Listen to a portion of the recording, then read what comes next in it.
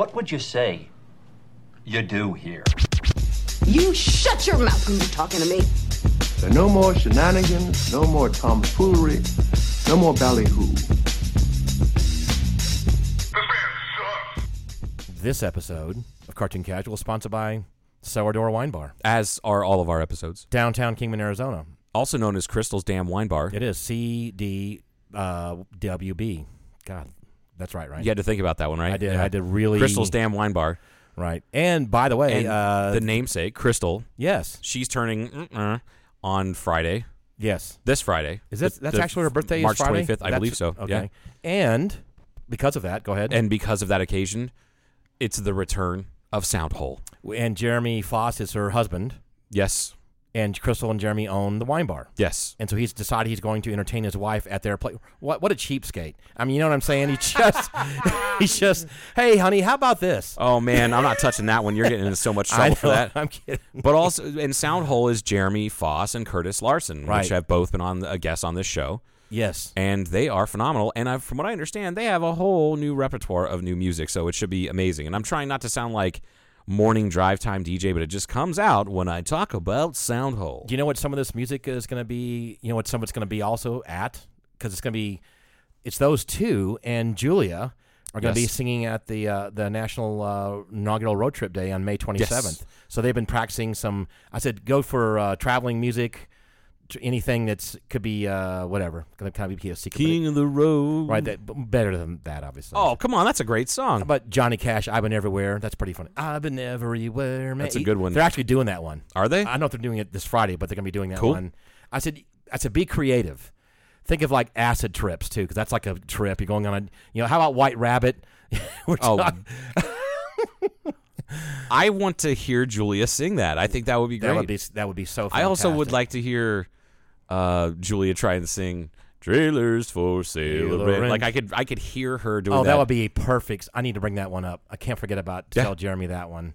But they've been practicing already because they said, "What hot songs do you want to hear?" This is a few weeks ago, so they've been actually getting together, trying to get because it may be a big event. We're talking May 27th, Friday, May 27th, downtown Kingman, Arizona. We have arranged for and have the contract in hand already, and I believe it's kind of a done deal. To have the space that used to be it was there, but it's adjacent to the Beale Hotel downtown Beale, on yeah. 4th. It's going to be all closed off down there. For those of you that are locals in Kingman or have been through downtown Kingman, it's 4th. It's 4th and Andy Devine, and it's the vacant lot that's it's like a asphalt, like essentially a parking lot that's been roped off for years. Yes, and it's across the street from and El it's a nice Palacio. big space, and we're going to set up the bank. We already contracted with the sound person to put the stage up against the wall with lights and that kind of. All that's in place. It's going to be so much fun. You're It's welcome. going to be cool as hell. Blackbridge Beer is going to be there. I believe Rickety Cricket Beer is going to be there. Yeah. Sportsman's is going to be serving. stuff. Yeah, they're going to be serving. We're going to not have any other really vendors that we talked about vendoring it up. And then a couple meetings, I said, how about this? How about we not? This is me personally. Everybody can just get mad at me if they want right now. I don't want to have a bunch of just doodads for sale in plastic pieces. And make it look like a swap meet with music. Yes. Yeah, I don't want those are that. always, it really kind of is annoying. So we're kind of cleaning it up a little bit, and we're going to have the clean up this town statue, with the Jim Hinckley self-guided tours thing. That's part of the whole idea is to release that together. But anyway, Soundhole plus Julia plus Soundhole will be playing the May 27th. Julia and the Soundhole. I'm sure Julia is going to love that. Julia, we are Julia and my Soundhole. This is my backing band, my Soundhole. We're going to promote that a little bit later, but again, for this this Friday is Soundhole at the Cellar Door. March 25th, downtown Kingman. Yeah. And then Saturday is Casey Frank returns on Saturday. Yes. This Saturday. And we're going to have Casey Frank on the show because he is interesting and incredibly talented, and he said yes. And he also... Which is why I date people. And he teaches They music. just said yes. He's a music teacher. Yeah. Right. So... Like, depending on how things go, I may hit him up for some sort of lessons for something, just because he seems like the type of guy I should learn from. It was interesting. I think he is really, truly, it's not just a job to him. I mean, he loves music. He plays it, he teaches it, he performs it live. This is his kind of his life. And that's what we want to talk to him about. Yeah. He's very talented. So there you go. That's it. Enough of you sourdough wine people. No way. March 25th. It is. Do it. And then March 25th is Crystal's birthday. And then... is it a big one? No. Oh, it's not like a whole solid... She's not pushing 50. Okay, she's... Oh, remember when she said that to Jeremy? Ooh. Yeah, and then he went, oh, yeah? Oh, yeah? Somebody else is pushing. And like, I'll defend my friends against their spouse if I genuinely feel like they're being attacked. And I told Crystal that. I'm like, I feel like you're attacking him a little bit. Right. Whoops, right. And then I was making fun of her for, the double standard. Like men and women, like the only saving grace to being a man and dying, typically, on average, dying earlier than women and suffer from, way more heart disease and more cancer and just like categorically, like the one part of that double standard that's good is that we quote unquote age gracefully. And I'm like, and it's such a dumb standard. Yeah. God, some people though, if you look at, and it's usually, okay, first of all, if you're really kind of washed up and get into your later years and you're still like abusing stuff, that really ages you badly, obviously. Why are you talking about me like that? What? I'm getting up in years.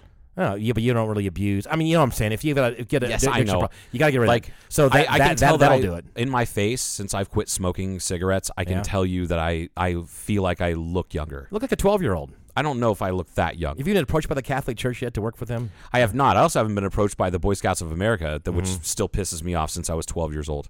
Right. Scoutmaster but doesn't now want it's to the girls are there too now, right? They invite all skate. I think it's a Boy Scouts. All skate. I think it's what it is, isn't it? Well, you took me back to my youth for that one. All skate. Isn't that true? I think the Boy Scouts are inviting the girls. It's just called the Scouts now. Yeah. Okay. Yeah, it's weird. I think maybe part of that reason, though, is not because we're trying to be equal and all that kind of nonsense, because we're not really equal necessarily. We're just different. Is that the attendance, or what you want to call it, is down. So they're trying to keep it alive. Well, once they said we're not, once the BSA said we're going to let gays, out gays, be Scoutmasters. Oh, people said, I'm not going to do that. Not people, the Mormons. The Mormons were like, yeah, we're not doing this anymore. And they were like, 70% of the, because it's not cool to be in Boy Scouts. It wasn't cool. What you're saying is the Mormons don't have any gays at all. That's what you're saying? Yeah, no, they're just really good at sweeping them under the rug or trying to reprogram them. Kind of like the Russians. Yes, yeah. Okay. So, so once that happened... I have Mormon friends, by the way, and I like them. I have some Mormon friends, too. But I also know of some really terrible Mormons, right? And but also it's not in line with their religion, and that's fine. So they pulled out of the Boy Scouts of America, and then they just called it Scouts, and so which that hit them hard. So they have to be inclusive, otherwise they're not going to. Which is crazy because the mirror opposite has been true with the Girl Scouts. Girl Scouts is such a progressive, intelligent organization, and has been since its inception. Mm-hmm. Like if a boy wanted to show up, I mean, we can go back to the 60s, 70s. If a boy wanted to show up and just be like, I want to be a Girl Scout, they're like, all right, cool. That's fine. You couldn't do that as it's too much of a boys club. Mm-hmm. I know because I was in it. And it wasn't they weren't all that tolerant back in the 90s, 25 years ago when I was in the Boy Scouts. Mm-hmm. And it was not so much they were intolerant, it wasn't racially intolerant. It had to do with organized religion, because it was built into the Scout the Scout law, which is like it's like it's 12 steps. Well, kind of, yeah. It's like 12 disciples. Let's see if I can still remember these. 12 eggs in a carton. 12, yes. 12 angry jurors. Baker's dozen. That'd be 13. That's 13. A Scout is trustworthy, loyal, helpful, friendly, courteous, kind, obedient, cheerful, thrifty, brave, clean, and reverent. And a sweet ass. Fucking and a sweet ass. You can bounce a quarter off of it. The only thing nicer than nope. Ass. Nope. I can't believe I just said. I can't believe you said I'm that. Making myself laugh in a sick way. Like, wow, the Scouts and a sweet ass. I just rattled off the 12 points of the Scout law for the first time in 20 fucking years, and you're like, ooh, the sweet ass. You're like Don Imus sometimes. Yeah, exactly. Those nappy-headed little Boy Scouts. Oh yeah. So what you're saying though is that the Mormons, a lot of Boy Scouts were Mormons. Yes. Or vice, yes. Because it's discipline. It's learning stuff. It's the majority of Mormon boys that grow up are in the Boy Scouts. Okay. It's just a thing. They but just not do anymore. No. They are. Oh. It's just the Mormons have their own organization that's the same thing. They just pulled out of the BSA, which is like the official Boy Scouts. Yeah. Gotcha. And when they, and the BSA, like they were right to do what they did. First off, because of lawsuits. Mm-hmm. And then, but the thing is like they weren't allowing gays in there anyway, and you still had scoutmasters and troop leaders and whatnot that were just flamboyantly gay. Well, no, they were molesting kids. Oh. And then you all of a sudden think that somebody who's gay is they're more likely to do it. No, it's repressed fucking straight dudes. That's the problem. Right. Just like priests. Right.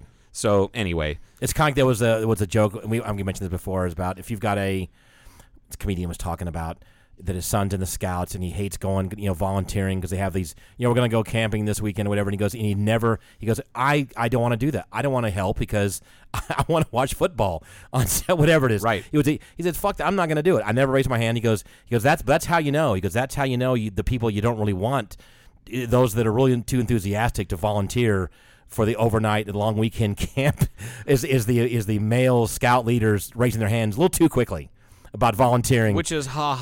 I know it's funny, but it's really just kind of not the case. I know, but it's a funny joke. Yeah, I know. Ooh, pick me. I was like, I want to go. Let's go hang out with a bunch of boys over the weekend. Yeah, we'll all use the same bathroom. Yeah, maybe we'll all sleep in the same one giant tent. No, that's not how. No it works. Cameras around.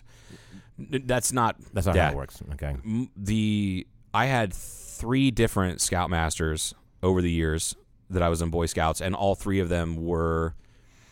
Now that I look back, they were damaged individuals that probably didn't have a lot of guidance when they were young, and they wanted to provide that to somebody else because they learned shit the hard way, and they didn't want you to go through it the hard way, and that's what I got from them.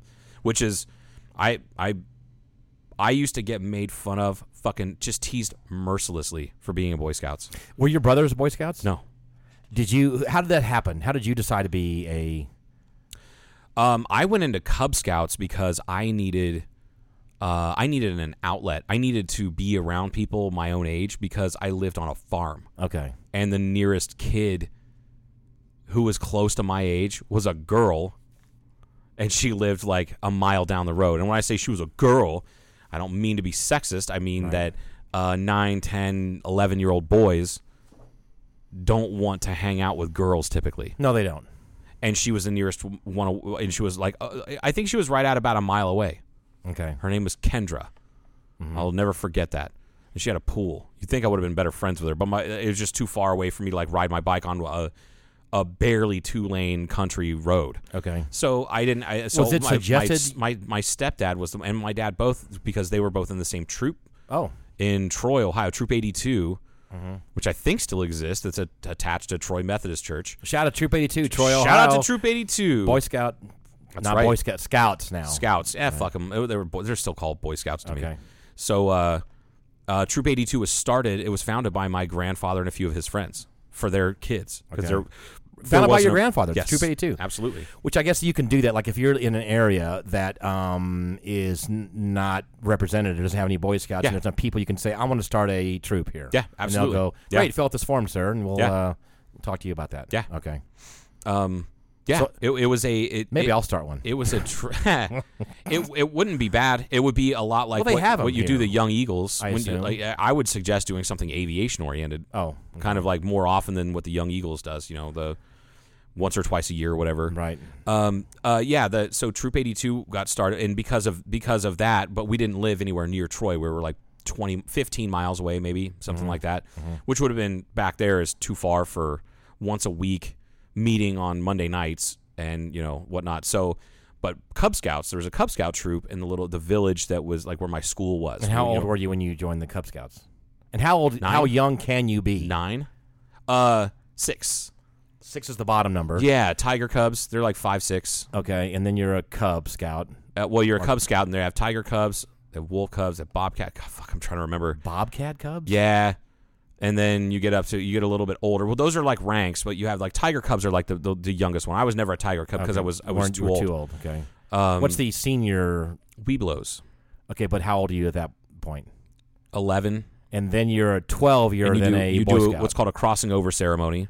Okay. Which we did ours at a friend of my mom's house out in the country, and they actually had a small like babbling brook running through their property. Say with candles and paddles and stuff, and you get to spank each other on the it's not a fraternity like you tried to pledge. No, I did not try. You fucking no, went. I didn't. You went during Greek week or something. Oh, I would get drunk during Greek week at all the fraternities and all that kind of but stuff. But you never pledged. Okay. And that never was really asked, and it was obvious I wasn't really there to do because I already decided I really didn't want to. That wasn't really. I wasn't your getting scene. dressed up or trying to talk to the right people, and I said I'm not doing this. Right. But I'll drink their booze. Yeah, absolutely. So. So you do a crossing over ceremony, and then you go from that to that to then like arrow of light and all that shit. Jesus, it's all coming back, man. Wow, there's a lot of information you're slinging at me. There's a whole ceremony because once you're done with Webelos, you age out of that, then you go into Boy Scouts. Okay. And there's service projects that you do to kind of prepare you to that, and it's almost kind of like quote unquote becoming a man or a young man. From a kid to a young man, it's like the whole reason for the whole crossing over. And is there like a certain level, like the upper level, with a certain amount of pins or awards or something you can be? What's like the Grand Master? Eagle Scout. Okay. And I can tell you, you checked all the boxes all the way through, kind of thing. We've talked about regret on this show before, and I can tell you, going back, I don't have very many regrets because I learned a long time ago that it's just like carrying around a ton of bricks. Mm-hmm. But I have a couple bricks that I carry around with me. Mm-hmm. A couple of them are very private that I wouldn't talk about on this podcast, but one of them is not getting my Eagle Scout because I made it to life. Oh, so you go what is it?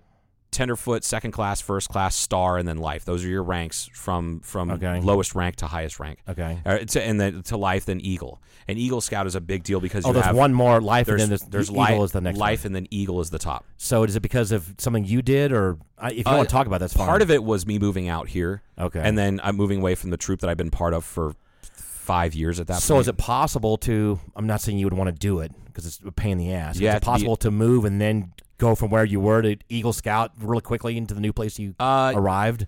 You'd have to plan, because what it is, to get your Eagle Scout, you have to have a specific a group of merit badges. You have to, right? There's just certain ones that you make have to check these boxes. You have to check off those boxes. Yeah. You have to. Mm-hmm. And I got all of those. Okay. And then you have to do it's kind of like a master's thesis, but you have to come up with a service project. Okay. For example, for the community. For the community. Okay. Something to serve the community or some sort of higher purpose. Something that is something that you could conceivably see yourself never using, but other people will, if that makes sense. I got you. So there was one guy that I went to. So it's not self-serving. That's the whole point of it. So it's not self-serving. It's community serving. It's really helping. It's something that you really are not going to. They call it pure service. Gotcha. So, for example, 911 service had just barely come to the small, little, tiny like village called Pleasant Hill that's where I went to school when I lived out in the country, when we lived out on the farm. So 911 service had just come there about 1990, 91, something like that. And most Cub Scout troops are attached to a Boy Scout troop, or a Cub Scout pack, I should say, are attached to a Boy Scout troop. So when you do you go through all of the ranks and you age out and you get to the Webelos, you're crossing over and you go into Boy Scouts. The one that's there. That's the one you go into. And usually, like there's Pack 82, which is Cub Scouts. Then you eventually get old enough and you're in Troop 82. Okay. So I'm trying to remember. I can't remember the name of that pack that I was a part of. Anyway, one of the older boys, he was like 16, he came up with the idea of going around to each address in that town. And there's not that many. There's maybe 200 homes there. Not very many people live there. He went around to the houses and asked permission. Hey, can I spray paint the numbers on your curb so that the ambulance knows where to show up? Because we have 911 in our area. That's a good idea. And he did it. And he did it to every single home. Wow. That was his service project. Wow. That's a huge thing. And you raise money and you get people to donate. Like, I don't think he paid for any of his stencils or paint or a car to drive around and do it. And it's all volunteer stuff. And I volunteered. Like you could probably get a person that would help. Hey, could you drive me around on Saturday from 1 to 3 so I can do painting? And some of those projects take months and months and months, depending on the logistics and things like that. Right. One of the most recent ones I remember in memory was there's a park. Do you know where the community here in Kingman? Do you know where the community garden is? Yes, off of Wallapai Mountain Road. Hold on just a second before we go on there. So you come up with your idea, then you present it to the troop leaders, I guess, and they kind of say that's good enough. That's a good one, and then they present it to the council because you have local councils. Like here, if I remember correctly, it's the Hoover Dam Council. So like the Kingman, Bullhead, Havasu, if there's troops down there, I don't even know. I honestly don't even know anymore. Okay. They would be attached to the Hoover Dam Council, which and they would is review part of your Vegas. project, and then they would review your project and say this is a good idea, go forward, or we have some pointers, you should do it like this and this and this. The most recent one in memory that I heard about was a boy that did his Eagle project was it was pouring a concrete pad, and then building like a gazebo kind of shelter at that park, with multiple benches and things like that. And there just was no money in the city budget for it. This is 3-4 years ago. And he came up with the money. He came up with the people that had the expertise. They donated their time. And so it might not have been money. It could have just been time and materials, which is what happens for a lot of those guys. But that's part of it, is going to your community leaders and going, hey, I'm trying to do this. Would you mind donating some time or some materials or some money?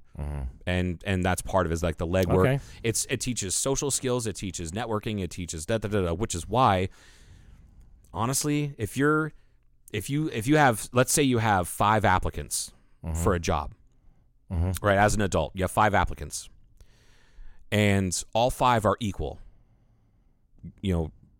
Call it magna cum laude from their college. They have this. They have all the expertise, all the experience, all the same. But one of them's one of them is an Eagle Scout. They're going to get the job. Okay.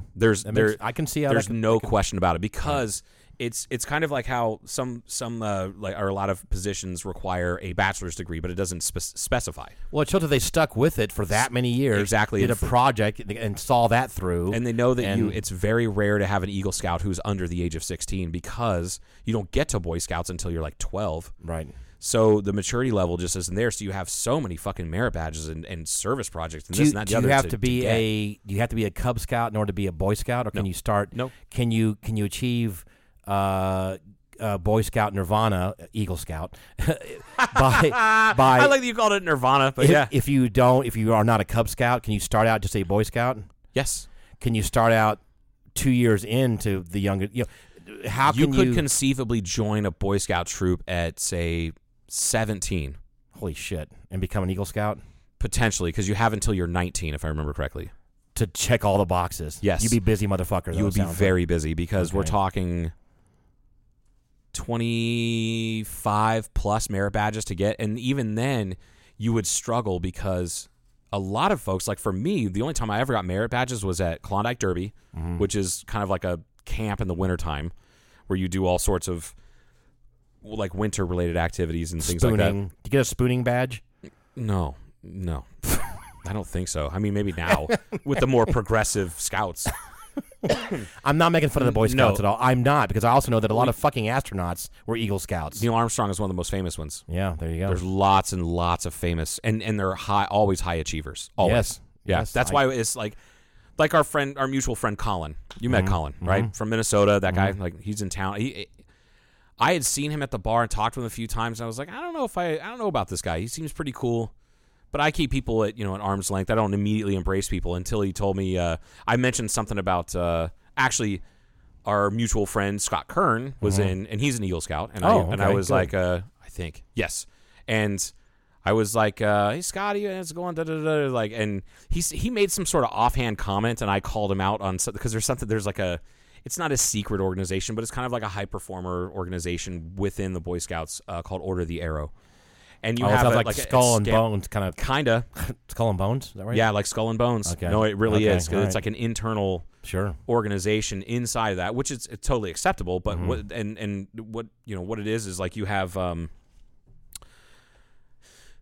for us, for my troop that I was a part of, we did what they call a tapping out ceremony, where you stood in a line at attention in full uniform at camp, and it was usually. Like, if I remember correctly, I think we did it on family night, which was like the Wednesday of camp. That was like Sunday through Saturday. And we stand in a line at attention. Anybody who's eligible, you had to be up of a certain rank. You had to be, shown leadership and this and that and the other. And you stood there and you waited to get tapped out. And when if you were tapped out by It wasn't even by your scoutmaster. It was by the senior member of Order of the Arrow within your troop. Okay. So they would go up to you, and they would just take their hands, like with the boy, and it's very skull and bones kind of thing. Gotcha. And like this scout salute, right? Yes. Or like when the three, right? Yeah. You would put their hand out like that vertically and tap you on the side of the shoulder like they would like a sword, and then you step forward at attention, and then do a quarter about face, and then you walk off with them, and then the next 24 hours or so, give or take, you are silent. And you do heavy service projects. Silent. Yeah. You do the projects while you're silent? Yes. Okay. You take full commands. You do everything that you're told to do. It's not an initiation. Without even acknowledging, you just kind of do it. You just do it. Interesting. Yeah. Okay. And it's a high honor because it's not like I would venture a guess is to say most Boy Scout or most Eagle Scouts were in Order of the Arrow, but it's not a given. Okay. You know what I mean? So okay. That was, and so when I made an OA, Order of the Arrow, I made an OA reference to Scott because he said something real pithy. I'm like, I don't feel like that's in the principles of OA, is it, Scott? And he's like, ooh. And he goes, this is how weird that shit kind of, not weird, but like it's weird if you're outside of it. And this is how it's, and we've been out of Scouts for it's been 24 years, right? 23 years. And about probably close to the same for Scott. Similar, yeah. And he reached out his left hand, and I shook it, and then he nodded once, and that's the acknowledgement that he screwed up. I called him out on it. We don't need to discuss it further. Oh, good. I like that. And you idea. reach with the left hand because that's the Boy Scout handshake, and it's close to the heart. Okay. So I did that. Interesting. I did that in front of Colin, and Colin put his left hand out, and I shook it, and he's like, "Are you OA?" And he's like, "I am." And that's when he told me he was an Eagle Scout, and I was like, "That's all I needed." I didn't need to know anything else about him. I already knew that he was a higher caliber person. I don't need it, and that's why it makes, now that I'm 40 and I've hired and fired people and I've worked for companies, this and that and the other, I know why Eagle Scouts are hired over other people that are equally qualified, and that's because it shows just a little bit better. So I can also see how that would be, like I consider, like if someone calls you out. I mean, the person getting called out obviously also has to be a big enough person to keep their ego in check and then realize, that they're right. It's a humility thing. Yeah. That's exactly what it is. And you were taught that in OA. And there's still like OA meetings and only OA only camporees and things like that where you're not invited. The rest of the troop is not invited. It's only for OA. So you have to keep your ego in check. Like I said, it's a humility thing. It's like that one statement from that one podcast I mentioned last week was the guy said that his curiosity is bigger than his ego. Oh God, that's so smart. Because it's like, and that's a perfect. If that's true, or that's what people should be, right? Yeah. So you don't fucking just argue and keep all your shit that you want, and that this is what I believe, and screw you. Yeah. No, your wonderment and curiosity should be bigger than way bigger than your ego, which is so rare. That's another thing that Boy Scouts taught me was keeping your ego in check, because there's always going to be somebody who's stronger and faster and things like that, to not have that beat on your chest bravado. But also learning how to defend yourself, because I learned a little bit of hand-to-hand combat. I learned some Aikido moves to disarm. Right. And to either disarm or just to protect myself using another person's body weight, things like that, like just things that is a small fear. It's not a very big fear, but I mean, so many people now know how to do because of MMA and other things like that. Of course. There's a lot of people and a lot of assholes will go out there and do stuff just because they can do it. Yeah, but the thing is I feel like those assholes that are those assholes are not the lethal ones. They're the ones that know enough. Yeah, but they know it.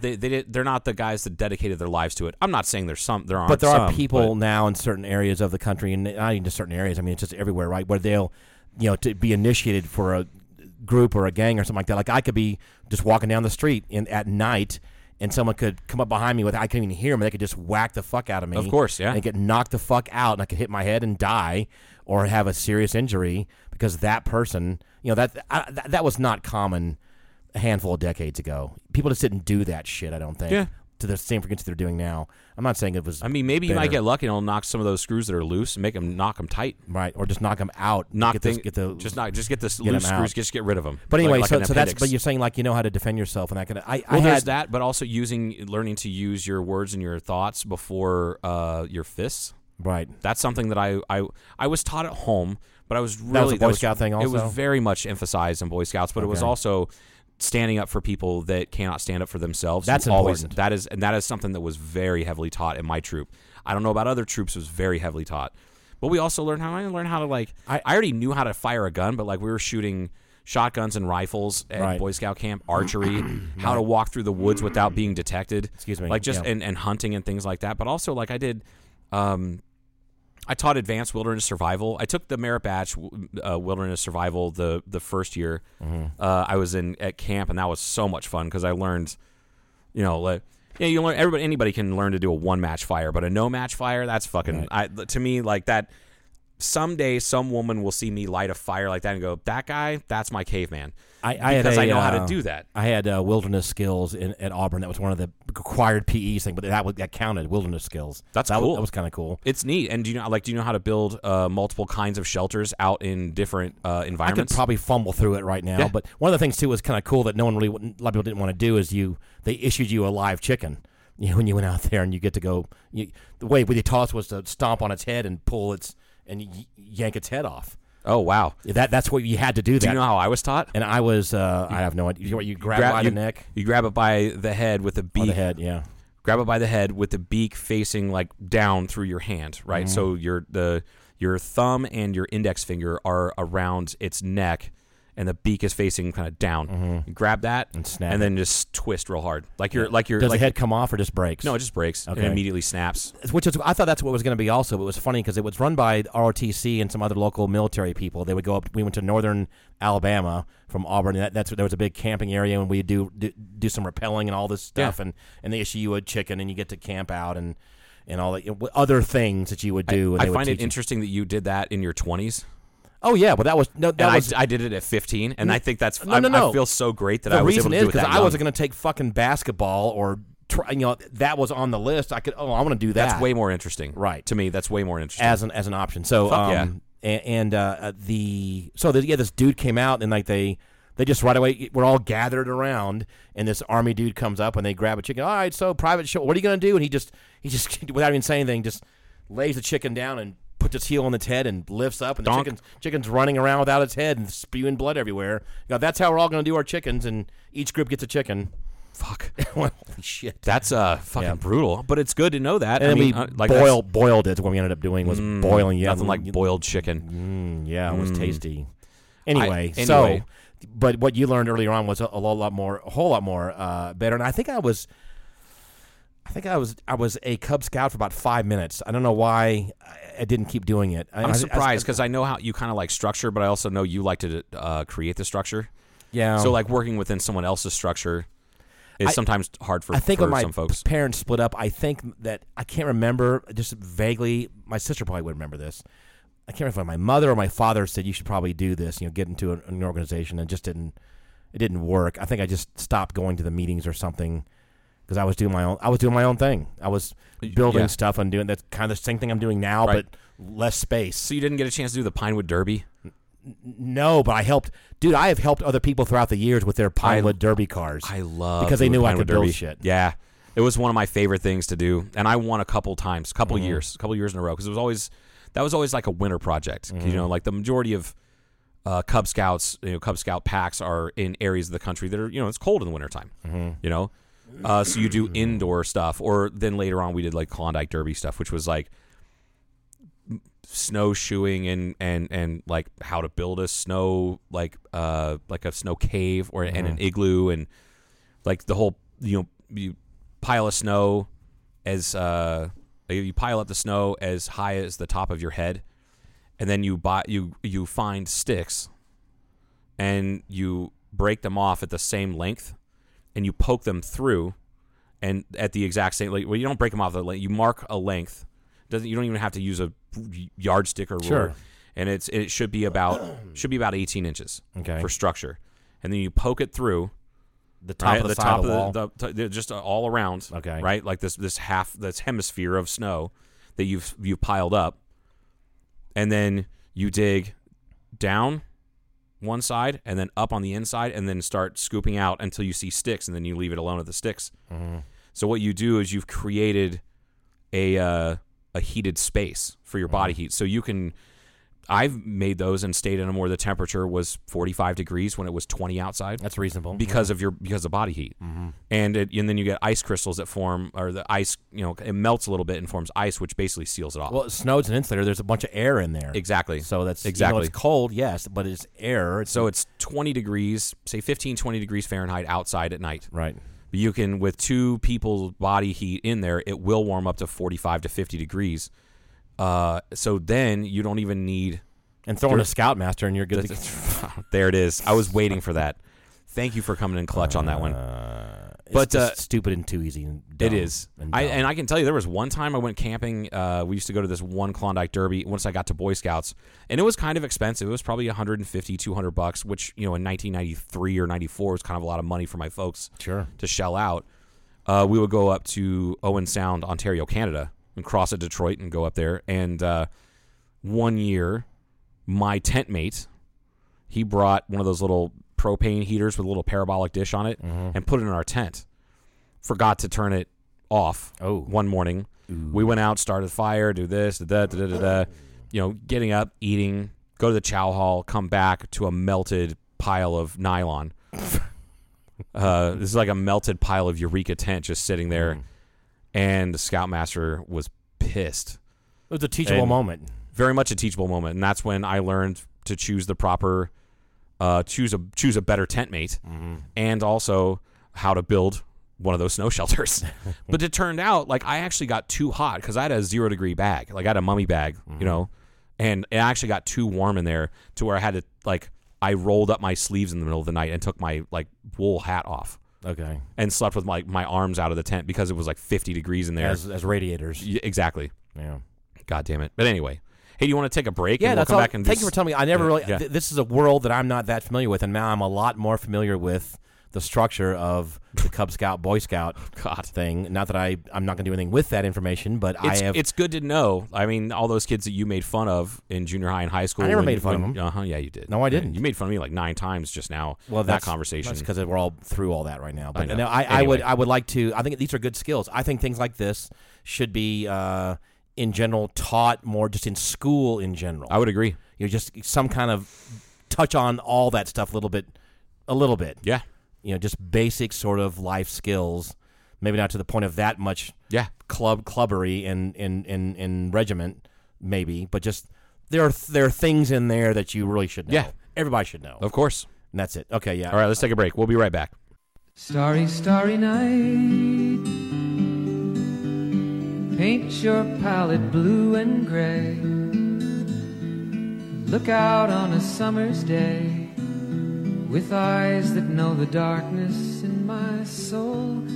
Shadows on the hills. Sketch the trees and the daffodils. Catch the breeze and the winter chills in colors on the snowy linen land. Now I understand what you tried to say to me, and how you suffered for your sanity, and how you tried to set them free. They would not listen, they did not know how. Perhaps they'll listen now. Starry, starry night. Flaming flowers that brightly blaze. Swirling clouds in violet haze. Reflect in Vincent's eyes of china blue. Colors changing hue. Morning fields of amber grain. Weathered faces lined in pain are soothed beneath the artist's loving hand. Now I understand what you tried to say to me, and how you suffered for your sanity, and how you tried to set them free. They would not listen, they did not know how. Perhaps they'll listen now, for they could not love you, but still your love was true. And when no hope was left inside on that starry, starry night, you took your life as lovers often do. But I could have told you, Vincent, this world was never meant for one as beautiful as you. Starry, starry night,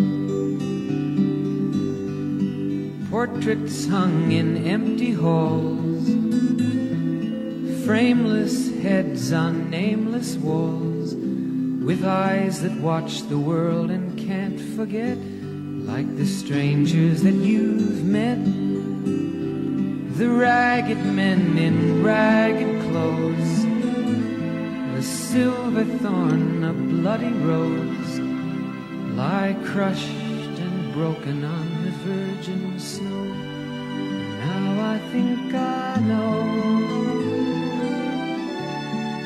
what you tried to say to me, and how you suffered for your sanity, and how you tried to set them free. They would not listen, they're not listening still. Perhaps they never will.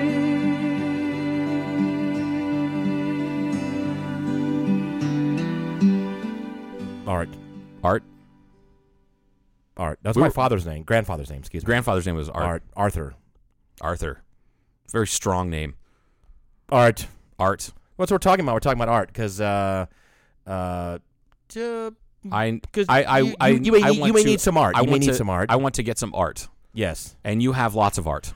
I do. I have too much art. People think that art is expensive, and it's really kind of not. Sometimes it's not, especially, yes, you go local. There are some really nice things that people do for not very much money, and it looks really cool. So, I may end up just doing some of my own, which is something I've always wanted to do. See that too. I'm not talking about painting, like, roses and shit like that. I've tried drawing, I've tried painting over the years, I've tried watercolors, I've tried all sorts of mixed media, and I'm just not fucking good at it. You're talking more I'm not splatter. What's his name? The splatter type. No, not that guy. What's that dude? Rorschach. No, Rorschach.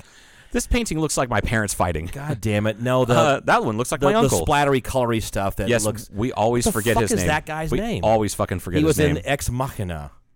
There was a painting of that in there. And I always think Roy Lichtenstein. That's the first one I go to, and that's not because he did pop art. What is it? What is that guy's name? Just look up the artist or art wall painting in Ex Machina.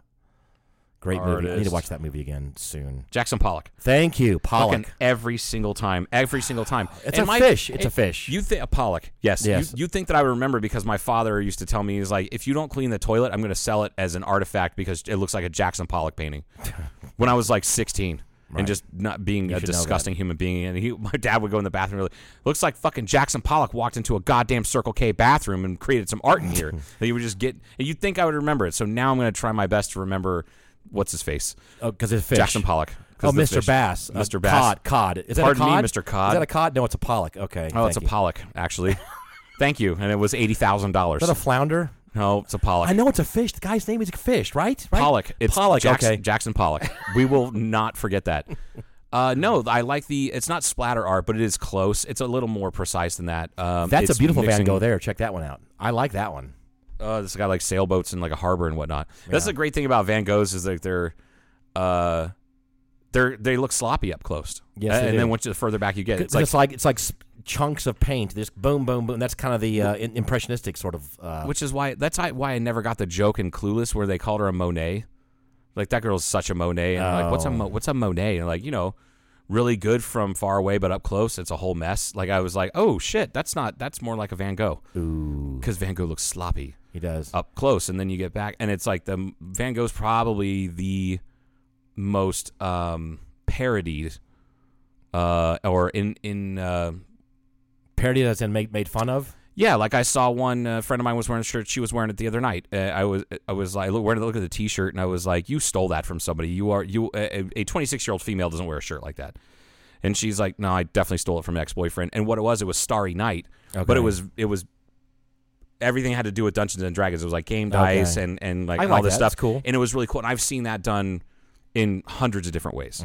Of type of like just taking original artwork, a Starry Night, and which is like probably his most famous work. Sure. Not even probably that or Sunflowers, the Sunflower series. Yeah, 2 or 3. Then like Street Cafe, like that one over there. Yes, that's the top 5. Yeah. But there's so much more lower level. I shouldn't say lower level. They're just not as expensive. Art out there that's and we have the Art Hub some good downtown. Local stuff. Yeah, the Art Hub, and there's some other local artists that don't get out that they do stuff and they're pretty damn good. They do amazing stuff, and I would love to have a painting of theirs hanging in my house. I actually have half-ass commissioned one by a local tattoo artist, and I came up with the idea several years ago and messaged her because she was like, "Hey, I'm taking painting commissions because I'm lacking in like creativity, and I'll do whatever. I'll do anything on." I was like 16 by 16 canvas or something like that, and I messaged her and said, what about a painting of Mount Rushmore, but instead of presidents it's famous dogs, and we'll call it Mount Wolfmore. And she's like, that is such a fucking great idea. Like, she was so excited. And what happened? It was I just want to know because that's a good idea. Family issues, okay. Family unit split up and things like that. And then I forgot about it. And then I saw her a couple weeks ago and I was like, hey, do you remember that idea? She's like, holy shit, I forgot about that. I should do that. Are you still down? I'm like, absolutely. But can you make it bigger? Because I would definitely have it framed and hang it up in my house.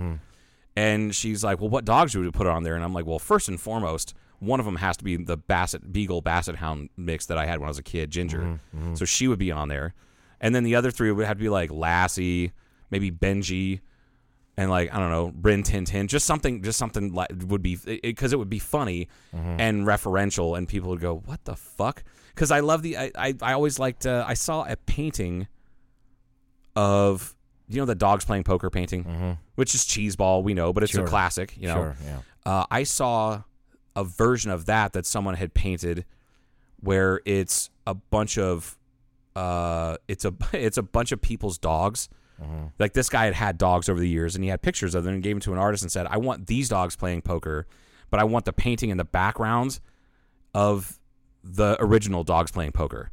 So it's like, and this thing was huge. It was probably 48 inches by probably 36 inches. I mean, it was a good size painting. And it was really cool because the original painting is referenced in that non-original painting. You get what I'm saying? And it's just, I just always thought that was one of the coolest things ever. So I had, I guess my father was a pretty decent photographer. He did it just for a hobby and was kind of artsy, I guess, a little bit. And so I started doing photography when I was in junior high school, and then high school I actually was in the photography class and all that thing. That's when I started messing around with that kind of thing. And then got a little bit older. Some of this we'd already talked about, but there was a woman I dated when I was about 30, and she was really into some arts. She lived in the north side of downtown Atlanta, and would go to art galleries, openings, and that kind of stuff. And so I started going, I was really kind of become attracted to those kind of things. And these were things that she had some artsy-fartsy friends that did some sculptures and that kind of thing. And so I really started getting into it at that point. It was wasn't her influence, but definitely hanging around her helped me keep on going with that stuff. So like I said, I was around 30, and I wasn't making a lot of money, but making a little bit of money. I had a little bit of money left over, so I started going to some of these places and picking up pieces of art. Now, she was making a lot more money than I was at that time, so she was buying expensive shit. Like, I'm not going to, $1,000 stuff, $500 or more. Not all over the place, but if she really liked something, she freaking just bought it. Right.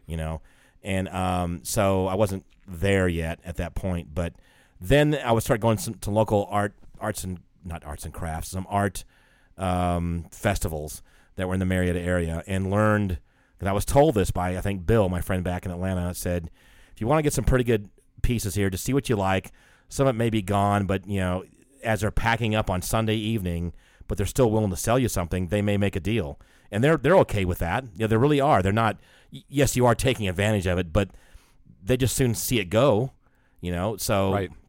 That's when I got those 3 pieces from that one woman up there. I can't remember her name now, but I really liked her stuff. And bought them all 3 at once, already framed, signed, originals, and that's meant a lot to me to start. So that's where I got hooked. We talked about getting tattoos and that kind of stuff, which I don't have any of them, but that's when I started going to these places and thought, and if I had, and this is the wrong motivation, but I would go to a arts outdoor festival thing, and I had a little bit of money on me where I said, okay, I've got $500. I said, I really want to pick up a piece of art from this place, because I see some nice stuff, and some of it was really expensive. But I think I bought That Reads at Dawn at one of those places. Now, that wasn't really cheap. Is that a photograph or is that a painting? It's a photograph. It's a photograph, okay. Which is really fucking nice. Oh, yeah. I like that one. It's beautiful. So I bought that at one of those places at the end, and it wasn't $500. It was a few $100s. But a really nice mat, really nice frame. If you look at the detail of that beading on the frame, it's an expensive piece. But anyway, so that's one of the things. That's why I started getting picky. We started talking about this in dating. I thought, okay, so I'm going to. Your bar is so much higher than mine. Yeah, but it's kept me from dating people. So that's that's why. I'm not even lying. I can't even lie when I tell you I have. There has been women in my past, and this is so judgmental, and I'm going to catch so much heat, or maybe not, but that's my own personal preference, is that if you have some shit up on your walls like live, laugh, love, I'm not fucking coming back to your house. It's the same kind of thing. I'm just not going to. Yeah. Because it just screams boring. And I hate that about my brain. It was kind of okay for the first, when it just came out, it was kind of, oh, that's interesting to me, but after that, it didn't last very long in my head, and then just got way over. It became popular. like the Chili's of home decor. Yeah, it did. Because it really rapidly. And it's just like, you know what? I like to live, laugh, and love as much as the next person. Right. Really, it's kind of similar to some of those business places, and I think a lot of stuff has gone away. But they have a big photograph of a guy climbing a mountain and has all these optimistic things. Oh, the motivational. Oh my posters? God, those are dead now. I've told you about this before, right? I had one of those, the demotivational poster that I bought. 15, 16 years ago when I worked at Frontier and had a cubicle, and I put a poster up, nice frame, and it. Many people walked past that and were just like, "Oh, that's a nice poster." They didn't read it, okay. And it was just like, and this poster had a bunch of people's hands all in the center, like "Go team," like that kind of thing. Sure. And it says meetings. None of us is as dumb as all of us. My boss at the time, a cool guy named Steve, which I would love to reconnect with that guy because he taught me so much about management and managing and talking to people and how to motivate your people. Because we were a small team of like 8 or 10 people. Yeah. Mm-hmm. So, but Steve was like, people in HR don't like your poster. And I'm like, okay. They're the ones that schedule the fucking meetings. Of course they don't like it. Right. And he's like, yeah, they asked me to talk to you about it, so this is me talking to you about how much I love your poster. Have a good one, man. And then just walked away. Wow. That is a great manager because he knew it was inconsequential. So I think I liked it and other people liked it. Right. So I think even Deming, I was watching one of his things recently, I think he even brought that up too. He didn't say about take all those down. He said that people don't really, this is not real leadership. You are substituting, you're throwing this goddamn poster up. You didn't say goddamn. This poster up there, substituting it, thinking that's gonna take care of the leadership. Oh yeah, that's it. That's it. It's about as effective as a pizza party at a hospital. Right. Shout out to my healthcare peeps. So I got to hang out with some the other night, and goddamn, I'm glad I don't work there anymore. Even more so, I might wake up every day with a few thoughts, and one of them is like, my God, I don't have to go to the hospital tonight. It takes a while once you're out of a situation to look back and go, wow, I actually did that for that long. What in the hell? And just in like the 4.5 months that I've been gone, it's gotten so much worse. Wow. And even like the COVID numbers are virtually non-existent. Like they've dropped off. Yeah, I've even looked at those lately around here. KRMC's not even doing the YouTube updates anymore after last week. They're like, this is going to be our last update for a while because there's just nothing to really brief Is it because the numbers truly are down and they're just not going to do it anymore? The numbers are just down. Okay, they're good. like, they've plummeted. Okay. I think they had like 6 patients in the hospital. Right. Which is the last time that happened was 2 years ago. So, but anyway, that motivational shit just doesn't work. A poster on the wall doesn't do jack shit. Actions, right? Proper leadership. In fact, it's probably one of the things that employees kind of loathe, and they walk by these hallway of posters, and they're probably going, "Oh God." The people that are actually down on the shit. Yeah, the people that wear the comfortable shoe crowd, as opposed to the suits and stilettos crowd, which is what I used to call them. we walked past those and we're just like, oh, fuck you, eat a dick. What they I want to see understand what they're trying to do, but it's like too little, too fucking late. What they want to see is one of their bosses, or even 2 notches up, come down there on the floor and do what they're doing to physically help out. That's why I will straight up leadership. call her out. First and last name, Jennifer Binker, one of the best supervisors I've ever had in my entire life. Mm-hmm. That woman would work night shifts. She would work all night long. She would leave early, like 2 or 3 o'clock in the afternoon, go home, take a nap, caffeinate, come back, work 7 p.m. to 7 a.m. as a floor nurse, not as the boss, as a floor nurse, and take 5, 6, 7 patients. Work all night, go to her morning meetings, and go home at 11 o'clock in the next morning. And she did that multiple times. It wasn't even just because of COVID. She did that shit beforehand, not as often, but when in a short staffing situation, they couldn't find anybody else, she'd show up. Yeah. And I never had 12 years at that hospital. I never once had a supervisor that would ever have done that except for her, which is incredible. And that is fucking leadership. That is true leadership. So we got off on the leadership. Sorry, always important to talk about. Let's go get away from the leadership shit. Let's go back. Oh shit. Oh, you got a cramp? You want a banana? Yeah. Do you want a banana? I'm rubbing. Do you want to? Here, rub a banana on it. Remember when you and Mike told me that years ago? Yes, I did. Why don't you rub a banana on it? We happen to have some bananas there. Oh, dude, yes, we have no bananas. We had some bananas. We had some bananas. Yeah. Oh, my God. I got it in time, though. God, if you can't get if you can't catch it in time, it's fucked. So bad. You are fucked. That's when I know that I really need to get up and consume a lot of water. Right. All right, so we got off on that from the art thing. So motivational posters. So I started, that was one of the things I said, you know what? If I'm going to think about art like this and go to places, and that's when I started volunteering for the High Museum of Art. I told you that kind of shit. Right. I said, if I'm going to think about that, I would like to date someone who also appreciated art at least. Of course, yeah. Fine. So I told you briefly I started dating this woman who was attractive, took her flying a couple different times, but every time we went on 2 or 3 dates, but she always had to get back to her apartment and feed her dogs or her cat or whatever the fuck it was. Like, we couldn't really have this extended date. Right. But she was telling the truth. I'm thinking, can't you just arrange? We're going out and doing all this stuff. We're spending time and, whatever. I'm in my mind. And I never really brought it up. But what did us in, because it was my decision, wasn't she said, hey, can you pick me up at my house at this certain time or whatever? And she hadn't invited me into her apartment yet, but she did this time. So I walk in there, and she's got numerous shelves and cubby holes and shit full of Hummels. The Hummel figurines, folks. Right. She's about 30 years old. For you young folks out there. Yeah. Does anybody know who are younger than you know what Hummels are? I barely know. Like, if you showed me one, I might know what it is, but I know. I don't want to see one because I might have. It might trigger you. I'll just go off. I'll just start shooting people. They're tacky. Yeah. My grandmother, bless her, she was born about 1932 or so, something like that. Even she didn't like Hummel figurines. She always said that they were tacky. She didn't like tacky things. Right. So if my grandmother called it tacky, they're fucking tacky. Yes, and she's of that generation. So, that was like, okay, fine. We can't go on a date because your animals need to be taken care of all the time. And now you're collecting. I'm thinking to myself, it's not going to get any better. And then my father told me, and I remember we were talking about this. He goes, this is a generalization. He goes, but the house. See, people are going to go, this is not true, Paul. They're going to get just mad at me because this is old school thinking, but maybe it's still kind of true. It was, in that context, in, say, 25 years ago, it makes perfect fucking sense. And I think, so women normally, let's say the classical, male-female relationship, whatever you want to call it, whatever it is.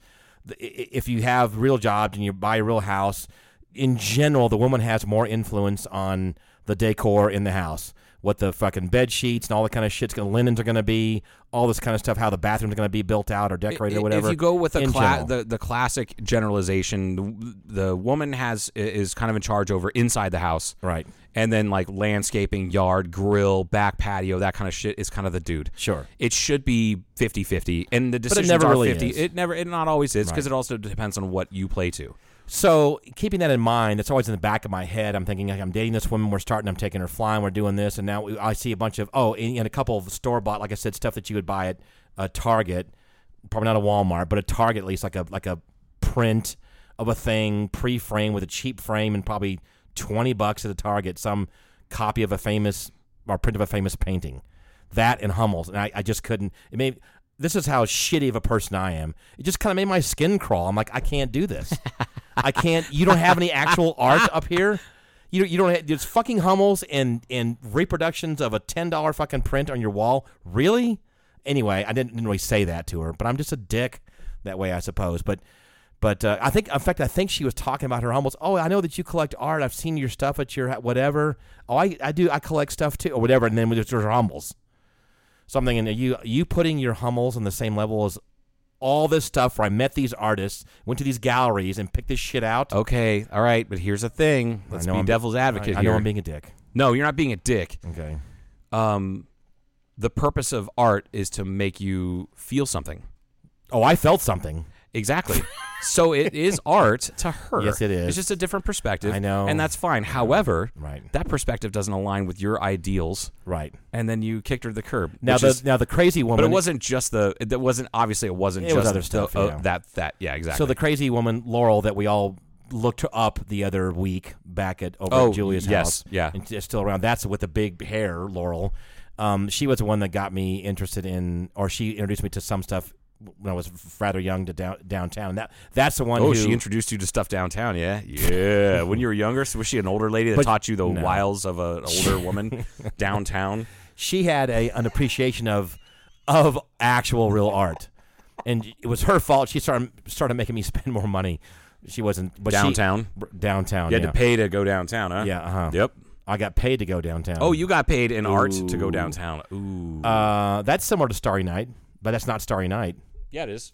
I don't think that is. Are you sure? I don't think. I think it's. Yep. I think it's one of the series. I think that's definitely Starry Night. It's just cropped. Oh, it's heavily cropped. Yeah, because you can't see the town. Oh, it's down below. Speaking of downtown. Speaking of downtown and down below in the town, then it's Starry Night. I think you're right. That's a very small section of Starry Night. Oh, was he on mushrooms? Look at all that. You think? No, he was drinking lots of absinthe though. Oh, okay. We're talking about Van Gogh. It's Gogh. It's just Gough with an F. Oh, it's Van Gogh. Van Gogh. So that gave me an appreciation for. So I love going to someone's house and seeing a piece of art that I like to walk up to and go, "This is really fucking cool. What is this? This whatever it is." And I have a different collection of different shit here, and obviously in that bunch of those beer. The coasters is not really art, but my parents did that for me. I think that's art because it shows you traveled, right? And it's not like bottles up on the shelf, right? And I didn't do my parents did that for me. Yeah, because I traveled in Germany and stayed over there, and these were from that region, all the course. beers in that area, and they created that. That's kind of a cool thing. I think that counts as art. Right. It's not something I would put up in my gallery if I was a rich guy and had like a room that was nothing but art. It would go up in like the den, like where you would have like a couple comfortable chairs and smoke cigars and things like it's that. People are sitting down, it's appropriate. Smoking their cigar, looking around, going, "Hey, that's what I know. You have stuff that means what the hell is that?" And I could tell it has a little. Every one of these things has a little bit of a story. Absolutely, yeah. That's the cool part about to me. Is about knowing that person who did that and that one that did that, and it's a story behind that, and that one there, and this one there, and that fucking there. You know, all this stuff I can look at, and so that's the kind of the fun part about it. So that's what you said you're gonna be looking for some art pretty soon, some additional art. Well, I have some fancy posters that I've never had an opportunity to put up, and like two of them are the giant like artsy musical posters, if that makes sense. Sure. Like I have one that it doesn't even say The Cure on it, but if you know Robert Smith, then you know. Mm-hmm. And it's Robert Smith with his guitar slung kind of off his back, and his back is faced towards. He's got that big bushy hair from the 80s. Mm-hmm. It's black and white, and it is 3x5. It's it's a big poster. It's the size of a flag. Right. And I need a frame for that, and I definitely will hang that up in my music room. But sure. It's just one of those things where I have a couple pieces that I've never framed and hung up. They're still in the tube and all that. And right. But otherwise, I actually have two pieces that Jeremy's daughter Fiona painted and gave to me. There you go. Which one of them, I was so blown away when she gave it to me. I was like, this is a familiar painting. And she kind of started smiling like I recognized what it was. I'm like, is this the Afghan girl from the cover of a National Geographic. And Oh, she's like, okay. yeah, do you know which one I'm talking about? Yeah, Those deep absolutely, blue eyes yes. and all that. Yep. And she just kind of looks defeated because, it was the Afghan. It was the issue had something to do with the Afghan, Soviet-Afghan war. Right. And she's wearing like a red hooded, Right. It's not. I don't know if that's a hijab. I don't remember the proper term. Did you see the story where they found that woman? Yes, and she's not attractive. She's in not her age. It's not that she's not attractive, man. She lived through she's a woman in a Muslim-run country. But she should just keep herself together. I'm kidding. Whoa. Why can't she wear sunscreen and get a mani-pedi like I do every week? You dick. No, and I have both of those issues of. I used to have literally dozens of issues of National Geographic. Oh, I remember those were wonderful to page through. And it was I remember my mom going to a garage sale one time and she got probably 100 issues and just brought them home in like 3 boxes. Mm-hmm. And it was great. And they were going back to the 50s. It was such neat shit. I loved that stuff. And I had a subscription until probably I was like 21, 22. Mm-hmm. But the only issues I have left are the original one when the Afghan woman was on the cover. Mm-hmm. And then that was in 88, I think it was. And then again in 2000. I thought it was before 12. that. I get maybe I don't know. I'm not 100% positive. I feel like it was 88. Okay. When it come to find out, those things, if they're in good shape, those issues they're worth a lot of money. Like more than like $20. Yeah, like the Afghan, like having both of those Afghan, those two back to back, like the original one from the 80s and then the one from like maybe 10 years ago. Mm-hmm. Those two together will go for over $1,000. Okay, cool. Yeah, like to the right person if they're in good shape. But anyway, Joe's looking up the you're not the Afghan, the original one, famous Afghan girl is what it's called. Okay, National Geographic Afghan girl. That'll come right the fuck up. June of 85. 85. Yeah, 85. Okay. Yeah. But anyway, yeah. So yeah, she gave me these 2 small paintings and I'm like, thank you so much. This is so cool. And then I recognized the one. I'm like, well, those are gonna get hung up. And I don't even think I need to frame them. I don't need to.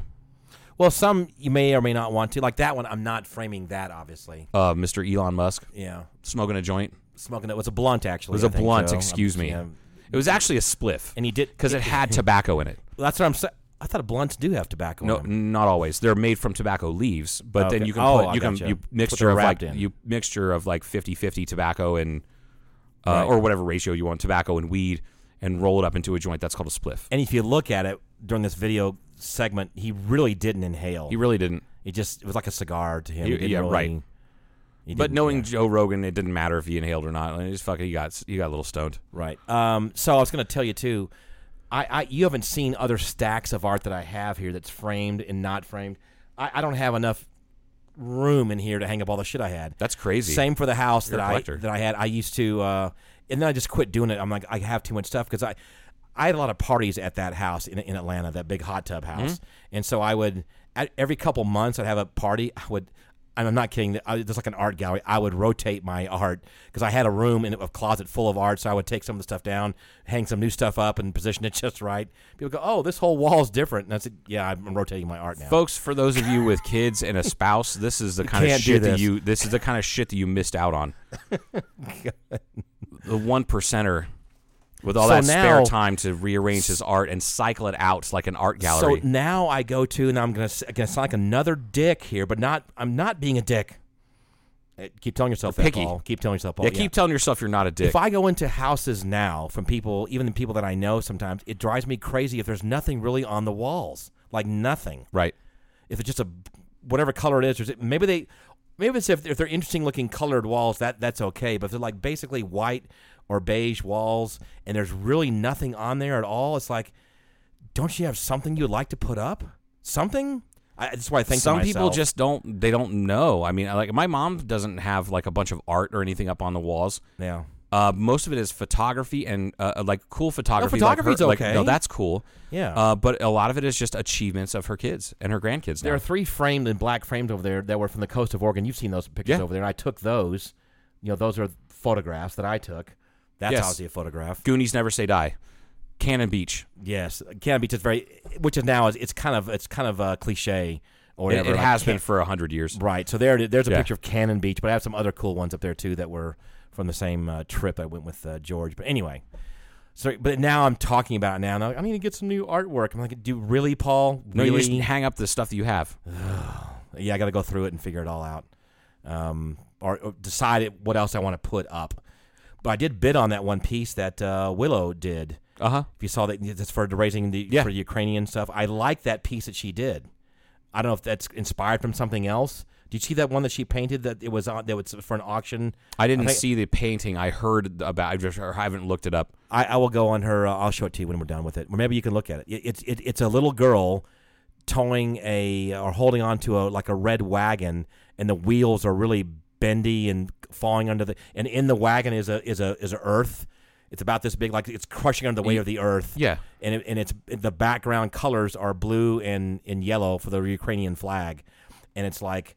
And she had it's the weight of the heavy earth emotionally, and this girl is having to carry it. It was like, whoa! I saw that and I went. So I people are donating $10 and $20 to win it, so I threw in $100 because I kind of want it. Yeah, no, this is cool. Yeah, so I bid. I didn't bid. I donated money, and so they're going to make a drawing at April 1st or the end of March, I guess.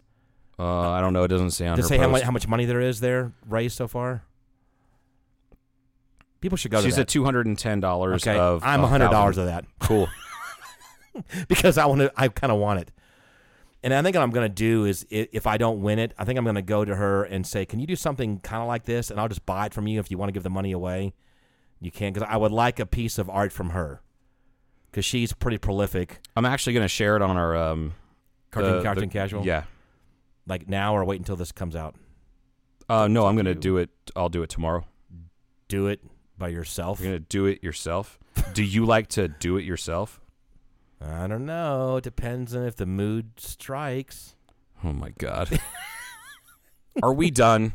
Don't wait. One more laughable thing in that movie. Don't you remember when they were out, the two dudes were out arguing about something out behind the store, and then that guy from either Pakistan or he was arrested. Remember for violence, or he killed somebody. Oh, the actual actor. Yes, yeah. the He's actor. like, you fuck a goat, like that guy. That fucking guy. No, that wasn't. Or was it the tall guy? It was the tall guy. The tall guy. That who's guy also got in Pakistani. trouble legally. He fucking murdered his girlfriend or wife or something right. like that. All right, so the two dudes are out arguing about whatever two main characters from the movie 40-Year-Old Virgin, right? They're out back.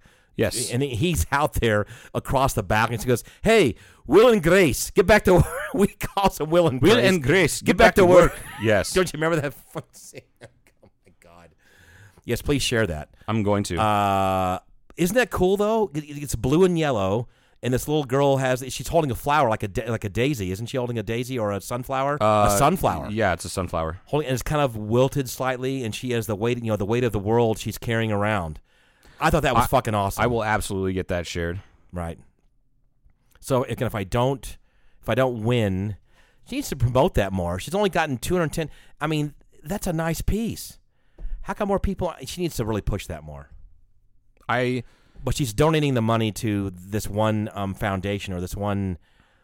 I looked it up. It's Save the Children or something like that. Right, Save something like the Children nonprofit is what it's right. called. So I looked that up, and they have been around for a long time, and they have money going towards this cause now to try to help children that are in harm's way of different things. Which is, I mean, I feel like that's a cause that anyone can get behind. Right. I mean, honestly. So look up Willow. How do you have her last name? Crunky. Crunky. With a K. Kroenke. But right. I'm also going to. So she's got this painting that she did, and she's donating it. If people are bidding on it, and the money's going to go to the Save the Children thing or whatever it is. So put that link. I will definitely take care of that, folks, and look out for that. Yeah. Or reach out to Willow Crunky. It's Kroenke on Facebook. Right.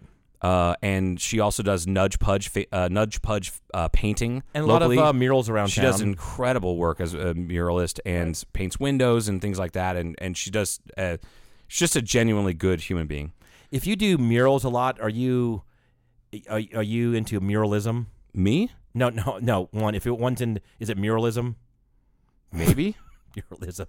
Are you a muralist? You're a muralist. If you're but muralism, yeah, but you're like impressionism. I think you're a muralist if you paint murals. Right. If you like murals, if you don't like murals because they're murals, you're a murist. You're murist. But if you're into it, we can never be too serious on this podcast. Muralism. Yeah, if you're into his muralism, you're a muralist. Muralist. You're ridiculous. All right, I think we're done. I think we're done. Thank God. All right, thank God. Who are we thanking this week? Thank St. Patrick. No. We're done with that. We'll thank the beer gods. And check out Cellar Door this weekend. Friday. Please go check out Soundhole. Those guys are fun. They are fun. And Jeremy owns half the place, or 10% of it. So you have to clap, right? Otherwise, your drink prices go up. It's like going in front of Putin and trying to explain that we shouldn't go attack Ukraine. You have to be for it. So go in there, tell Crystal happy birthday on Friday. Tell her happy 26th birthday, and watch your husband, play the guitar, play a sound hole. That's it. All right, that's it. We're done. Have a good day, folks.